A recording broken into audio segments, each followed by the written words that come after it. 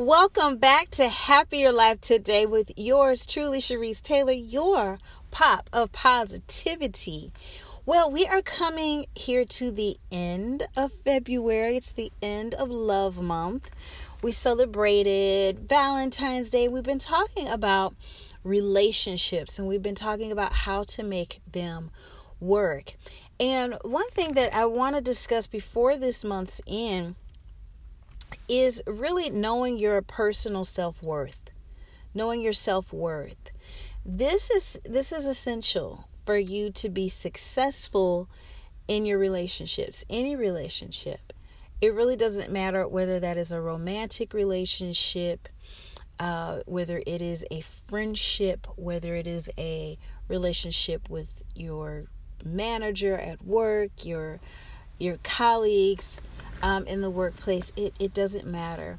It's important that you know your self-worth and that you hold yourself in high esteem. Now, I want to clarify that, and I'll go into more detail here, but I want to clarify something. When I say that you hold yourself in high esteem, I'm not talking about being snobbish. I'm not talking about being narcissistic. I'm not talking about being self-absorbed, haughty towards other people. I'm talking about having a healthy value of yourself. Believing that you are somebody worthy of being talked to in a certain tone, in a certain way, with certain words. Being addressed in a certain way.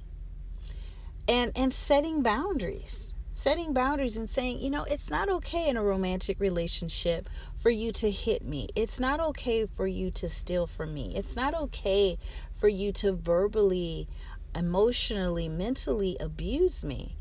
That's not all right for me. You cannot be in my presence. You cannot be a part of my life if that's how you choose to treat me. Same thing at work. And don't we want to avoid conflict. Oh, confrontation. I have to tell this person that, what they're doing, what they're saying does not work for me and my personal or professional boundaries. But that is, you all, I'm speaking from experience. That is something that you have to do. And you know how you become good at it? You become good at it by doing it the first time. And then doing it, unfortunately, the second time, the third time, and so on and so forth. Hopefully you won't have to confront. I believe that confrontation is just a natural part of life, of living. That you have to sometimes, face the music, as they say. But you have to do it. And if you don't do it, no one else is going to do it for you. So when we talk about relationships, we talk about success in relationships, romantic, professional, whatever the case may be. We cannot leave Love Month without talking about having a healthy sense of self, having a healthy self-worth. And it's challenging for some people because mom and dad said you were nothing. Maybe a teacher back in the day said you were nothing. Maybe you came out of an abusive relationship where you're feeling less than. A boss that told you were no good. Maybe you've been passed over for promotions and special projects and you're starting to get down on yourself. You're starting to beat yourself up and starting not to believe in the greatness that is you.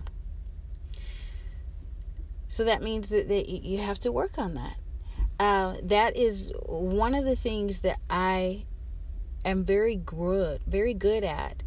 I would say I'm great at. That's why I was fumbling over my words. I'm great at that because I've recovered from it myself. And so as a life coach, that's something that I've worked with clients on in building their self-worth, their self-esteem, their self-confidence back up to a healthy level where they are equipped with the skills and the techniques and tactics to confront, to express their boundaries to their loved ones, and so on and so forth. So in conclusion, before we end Love Month, it is about you taking a moment to check in with yourself and ask, how do I feel about myself? In what ways am I treating those closest to me that share my time and space throughout the day, throughout the week, throughout the month? How am I teaching them how to treat me? Do I feel I'm being treated well by my spouse, by my children, other family members, so on and so forth? But it's time to check in and take an assessment of that, because it's really important in going forward in developing healthy relationships with anyone, with everyone. Until next time, this is Cherise Taylor, your Pop of Positivity. You've been listening to Happier Life Today. And until we talk again, I wish you a happy today, a happy tomorrow, and a happy always.